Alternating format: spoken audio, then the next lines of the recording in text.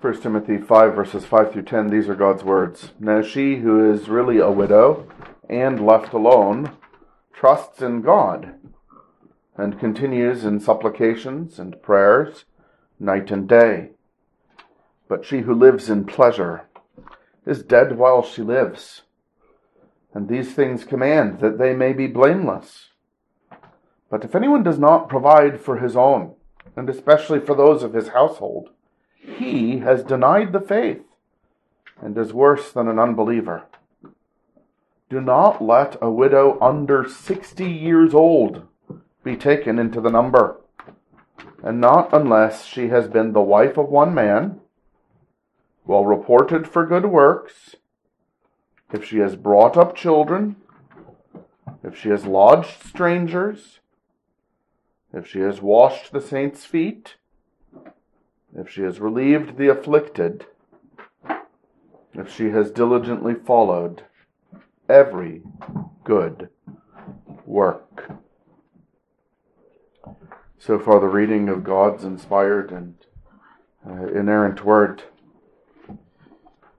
The widow who is really a widow here is the subject. We started thinking about that in verses 3 and 4 last week. Those who are really widows are, as verse 5 sums up that part of it in our passage for this week.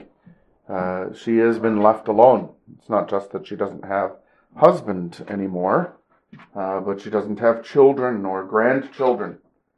And the context is one in which we have learned to live in a godly way, live in a way that recognizes that we have been created to know God and to make Him known, to serve Him and to do good to others as He does good to us. And so that has come out in the speech of the minister as an example to the congregation in verses 1 and 2. We show piety first at home in imaging God and serving Him and doing good to others in however we talk, whether to brother or sister or mother or father.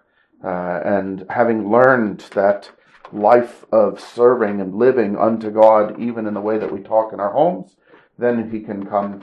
Then He comes and He gives us the instruction: live like that in the congregation too. Having practiced your piety first at home, having practiced godliness first at home, practice it then in the congregation. Well, this is also applied to the children and the grandchildren. If she has children and grandchildren, God is giving them opportunity to continue obeying the fifth commandment, to honor their mother, to repay both of their parents, to repay their mother upon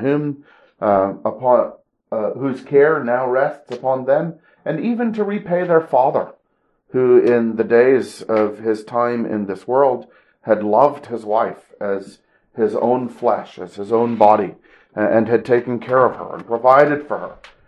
And now he has gone, and perhaps he has not left her with what can care for her, except that he has left her with children, whom he has given the discipline of the Lord and the instruction of the Lord. And part of that discipline and instruction was that they would honor their mother. And so if she has children and grandchildren, she has not been left alone. There are those now who have come from her husband. There are those who have their opportunity to practice their piety first at home and repay their parents, for it is good and acceptable before the Lord. Children, obey your parents in the Lord, for this is right. This is good. This is acceptable. God has put it in His law. Well, it doesn't surprise us then that the one who is really a widow is not only the one who has been left alone, as we heard in last week's portion in verses 3 and 4, but the one who has come into a season of life in which she first shows her piety at home. And you say, what home? She has no children. She has no grandchildren. She is, as verse 5 says, left alone. But there's something marvelous that happens when in your ministry to your husband, You're not just ministering to your husband, you're ministering to your husband unto the glory of your God. You're submitting to your own husband as unto the Lord, out of love, not just for your earthly husband, but for the groom of the church, for the one who made you and redeemed you with his own blood and has counted you precious. Over the years, up until she's 60, and if she isn't 60 yet, then she hasn't had enough training in loving and serving the Lord this way. And so she is to be trained as she makes the meals, and as she attends to the home, and as she rears the children, and as she plots and plans all of her domestic life to be as efficient as possible, not so that she can go hang out with her friends for coffee, but so that she would even be able to be hospitable to strangers and to wash saints' feet and have more time for charitable works. And the whole time she's doing this, she's doing it unto God. And as she does it unto God, she does it as a sinner saved by grace and dependent upon grace. She has peace with God through the Lord Jesus Christ, through whom also she has access by faith into this grace in which she stands. And so her heart is always going up to God for strength, not to grow weary in well-doing, for patience with these children who try her patience, for meekness with her husband, who sometimes is right and sometimes is wrong. And she's often found out that when she thought she was right, she was wrong, but she's other times been right and he was wrong, and yet he's the head. And so she has meekness under him, trusting in Christ. And she's constantly lifting up her heart to God, praying for herself, praying for her children, praying for her husband, praying for these strangers that she's going to lodge, praying for the other people in the church that she's doing good works to. And as she lives this life of selflessness, self-forgetfulness, pouring herself out unto God in the good works that she does for everyone, she is doing it only and especially by prayer and by the word of God, putting on that full armor for the spiritual war that Ephesians 6 describes, in order that we might do well in our domestic lives, as a wife, or as a husband, or as a child, or as a father, or as a master, or as a slave. And so the gospel of God and the righteousness of Jesus Christ and the truth of God and the gospel, I already said gospel, the helmet of salvation and all of these things, but we wield them all, how does he say? All in prayer. All prayer being the thing that holds everything together. This is the life of a Christian. The faith that Timothy has been commanded to teach and to bring back by this ministry unto Reformation in Ephesus is a faith and a doctrine that accords with godliness.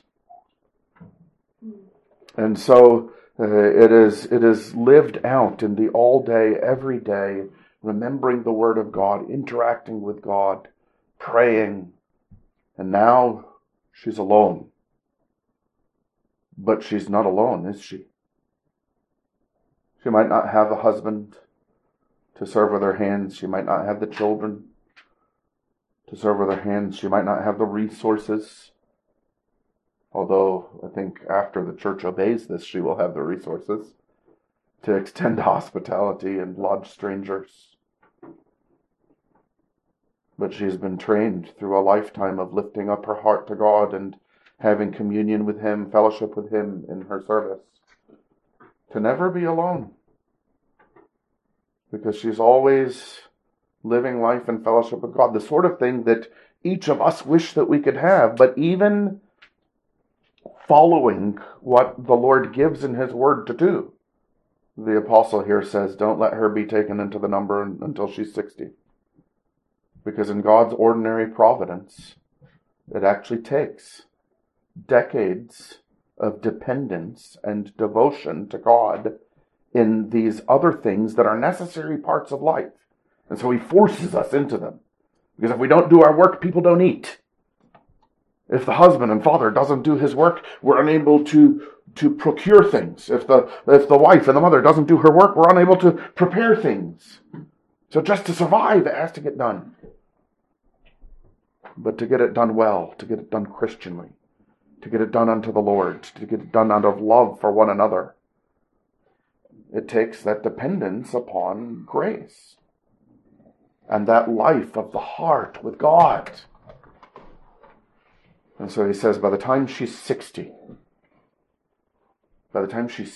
she will have had enough training. And as we'll hear next week in the younger women passage, if she's not 60 yet, then she hadn't had enough training. She needs to get another husband and other children and spend more time learning this dependence upon and devotion to the Lord. And so when he's describing a widow here, he's describing someone whose prayers are going to be, to borrow a phrase from Spurgeon, the power plant of the church. They apparently had a place in the basement of the church building where people would pray during the services. They had multiple services. If it wasn't your turn to be at worship and you were part of the group who did that, you'd be praying for the worship while it was taking place, asking God to pour out His Holy Spirit, asking God to save and give the new birth. Someone asked him once what the key was to his preaching. He brought them down to where there were people praying. I don't know, maybe they even prayed when it wasn't the worship service. And he showed them the people, opened the door and let them see the people in the room praying. He said, this is the power plant of the church.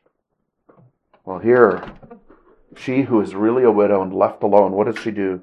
She trusts in God and continues in supplications and prayers, night and day. She has a ministry, and I say this not meaning to diminish, but with reverence, but so that we may appreciate the sort of ministry that is described here, a ministry that is analogous to that which the second and third persons of the Godhead do for us. Jesus, who always lives to intercede for us. The Spirit who helps us with our praying and who also intercedes for us. Now, this doesn't mean that she doesn't sleep. She's finite and she's still sinful. But she's a mature Christian, and she's learned fellowship with God. And the prayers of a righteous man are very effective in their working. They avail much. And she is as fruitful and productive after 60, and more so, perhaps even, than before 60. Because God, in conforming her to Christ by the fellowship of the Spirit, has produced the image of His ever-interceding Son in her. And what the apostle is describing here is putting her on the payroll. When he finishes the honor the widows section that starts in verse 3, at the end of verse 16, he gets into the very next verse is going to be, let the elders who rule well be counted worthy of double honor, especially those who labor in the word and doctrine. For the scripture says, you shall not muzzle an ox while it treads out the grain. There are people whose labor is going to be in the word and doctrine, and whose labor in part is going to be in prayer. That's what he said. That's what the apostle said in Acts chapter 6 when there was the need that arose to administer and oversee and make sure that the distribution was going well. And they said, we aren't going to give up our ministry in the means of grace, overseeing the spiritual care of the church, in order to oversee the service of the church and material things.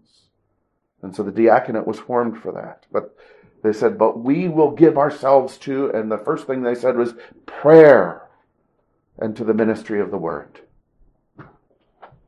Because, and pay attention, boys, especially because the Lord giving you to be a husband or a father, you are going to be ministering the word to your family. And you will not minister the word to your family rightly if you are not a praying husband and a praying father who prays for your family and prays over the word and has fellowship with God in His word so that you can lead your family in having fellowship with God, and so that you can do so in dependence upon God, asking Him to do His word work in your family's life. There are many people who use the phrase family worship, and they have led many Bible readings and many prayings and many singings, but they have not led their family in worship. And so an elder is to be a praying man, and especially those whose labor is in the word and doctrine, which we might, to say it in a way that is analogous to what we have in our passage, who continue in the word and doctrine, laboring in the word and doctrine night and day.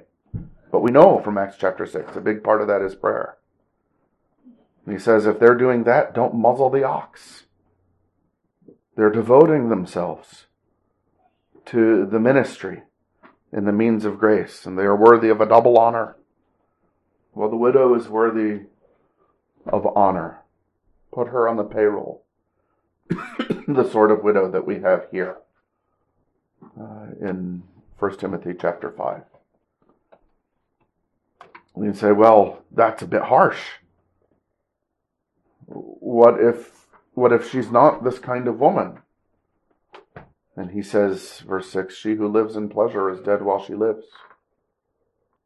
And the implication is, let her find something else to do that's fruitful. Maybe she can, whatever else it is. But there's another way of taking care of her that doesn't give her a ton of free time. Because if she hasn't learned to love fellowship with God,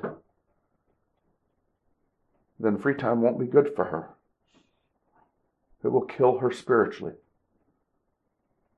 She will want to do the going and hanging out that younger women still want to do, as we'll hear about in next week's passage. She'll want to spend her time in hobbies or whatever.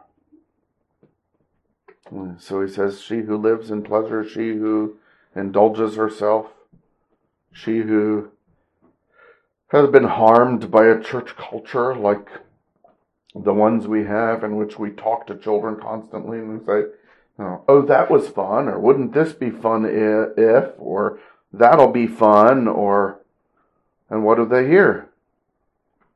They hear implicitly in the way we talk with them, I exist to have fun. That's how we measure if something is worth doing. The apostle comes and said that way of thinking about life is death. And we should not financially facilitate living that way. It's interesting, isn't it, when man makes up his own holy days. And even if he says that they're about the Lord, and he might have a service, and he might have a devotional, and he might have a devotional every day, and yet how much of those observances and celebrations end up focusing on, oh, this is such a fun time of year with all of these fun traditions. We don't live for fun. And the church is not to harm a 60-year-old woman who has been left alone, and she's about to enter eternity.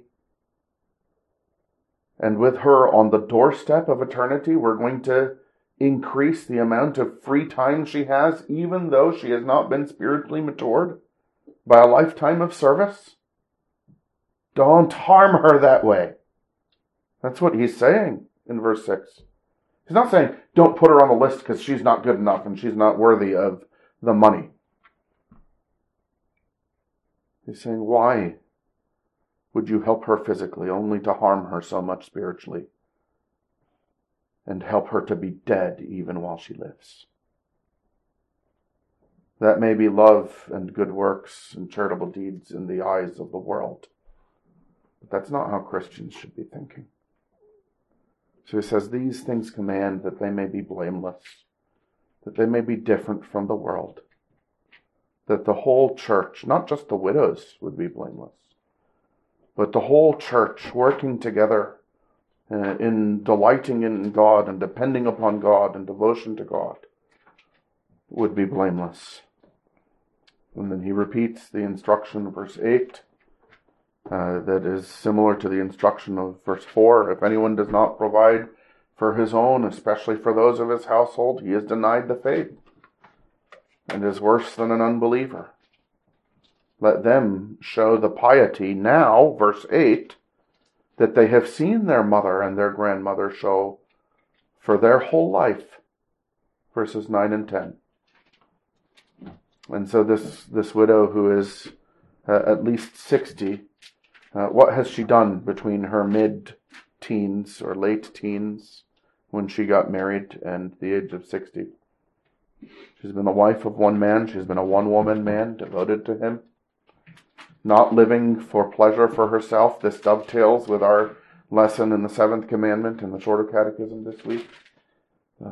That the seventh commandment teaches us to find our pleasure in God and the right fulfillment of all the good desires that he has given us in his design, so that she doesn't find her romantic pleasure in the idea of romance and in how it makes her feel, but rather in the fact that God has given her a husband, and that the husband that she has is the one that God has picked for her, and that God is giving her an opportunity to glorify him in the kind of wife that she is.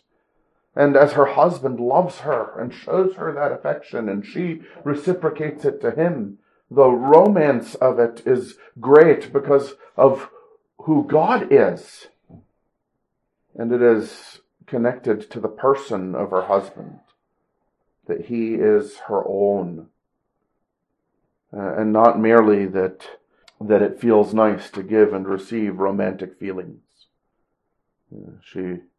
She wouldn't be the kind who would read so-called, and I'm not even sure there can be such a thing, Christian romance novels, or allows her mind to wander and float in romantic la-la land, because it's not attached to the person of her husband. She is a one-man woman, the wife of one man. Just like the requirements for an elder or a deacon, that they would be a one-woman man, and not allow their lusts or their romantic feelings to wander and be inflamed except in connection to their wife. What else would she be like? She is well reported for good works. She has brought up children. Oh, how much of her ministry, her whole life, how many hours and days, and how much sanctification and grief and ironing out of the wrinkles and cleaning out of the spots from her remaining sinfulness. How much of that is summarized in the phrase, if she has brought up children, and how God sanctifies us through them. If she has lodged strangers, she does good works for her neighbors. If she has washed the saints' feet, not just her neighbors, but especially her brothers and sisters. If she has relieved the afflicted, you see the circle narrowing. She does good works to all. She lodges strangers. She washes the saints' feet. There's a special focus on the needs of the church and how the church can be served. But then within the church, there are those who go through a season of affliction. The illness or injury or bereavement or the loss of financial means or whatever it is. And she's learned to not just learned, but she's spent a lifetime seeing those as assignments in God's providence. God has given my sister affliction. God has given our brother affliction. God has given this family affliction because he has given us the providential assignment of loving them and helping them in the midst of their affliction. And then he summarizes the whole after he's done these concentric circles. If she has diligently followed every good work. And as she did those things in dependence upon God, and he has trained her heart to have fellowship with him, The apostle says by the time she's 60, she has been prepared by her service to know that God is enough for her. To not feel like she has to be entertained, to not feel like she has to be social. All of that has been ironed out, washed out by the sanctifying work of the Holy Spirit. And she knows what to do with herself. She doesn't go stir crazy at home. She doesn't feel like she has nothing to do. She still has her God. And she still has His word to her in the Scriptures. And she still has His ear, which, after a lifetime of practice, decades of practice, she makes good use of having the ear of God and continues in supplications night and day. And he says, put that woman on the payroll. It's not just a charity role. She's continuing, isn't she, to serve her neighbors as she prays for her neighbors. She's continuing to serve the saints as she prays for the saints. And she's continuing to serve the afflicted as she prays especially for the saints who are in affliction of every kind, and now especially because it's not through the lodging and the meals and the whatever medical care can be given. She prays especially for the spiritually afflicted, those who are being carried away by false doctrine, those who are being carried away by their sin, those who are under discouragement and doubt and depression, who aren't sure of their faith or might not even be converted. And she's got this glorious ministry of prayer. Churches need widows like this. They need the older women who God has providentially assigned to this ministry.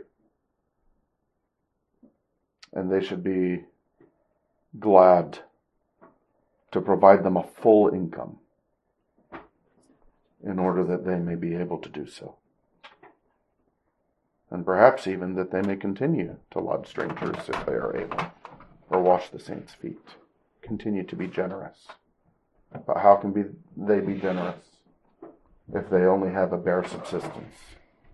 So what's being described here in these 6 verses is much more, much greater, I think, than what we are accustomed in the churches today to thinking about when we talk about the care of widows. But may the Lord give you, my daughters, a life of loving Him and serving Him and dependence upon Him and devotion to Him that, yes, is going to be hard, because that's how endurance comes, remember?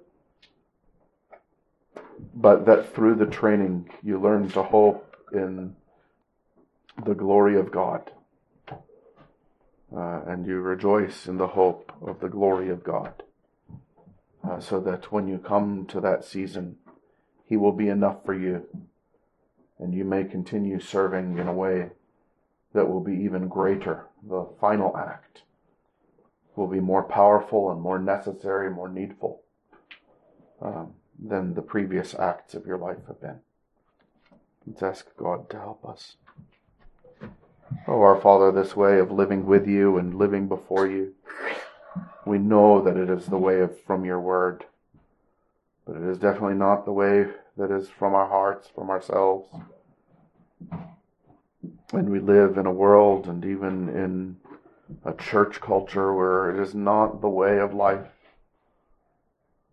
And so we pray that you would make us more and more continually mindful of you, that you would make us to do every part of our duty every day in dependence upon you, in hostility to our sin, enjoying you and your glory in it and the opportunity to love you, and depending upon your love for us to produce in us, by your grace, the like-mindedness unto Christ, that you would give us to live in fellowship with your Spirit, that you would make us a people whose hearts continually go up to you in prayer. O Lord, I pray that you would help me to be the sort of minister that the apostles said that they needed to be, committed themselves to be in Acts 6. Pray that you would give our sons the ministry as husband who washes his wife, and as father who brings their children up in the discipline and instruction of the Lord. That they would be men of prayer. Pray that you would give the daughters and give my wife the same sort of ministry for the bringing up of their children. That they would be women of prayer, and for every duty, even now for the duties they have as children, for the duties they have as sisters in the home and sisters in the church. That they would be thinking about their neighbors nearby and the lost around the world. That their hearts would be, even now, being trained to know you and to have fellowship with you and to reflect your priorities from your word. O Lord, we pray for the churches and for our congregation, that you would give such reformation of doctrine and life that the sorts of instructions that you give here, would fit and connect, and that you would bring your church into a season of such like-mindedness unto Christ, that it would be ordinary to think of the women who are brought into this season as being the part of the power plant of the church, whom you use mightily among us. Grant it, we ask in Jesus' name. Amen.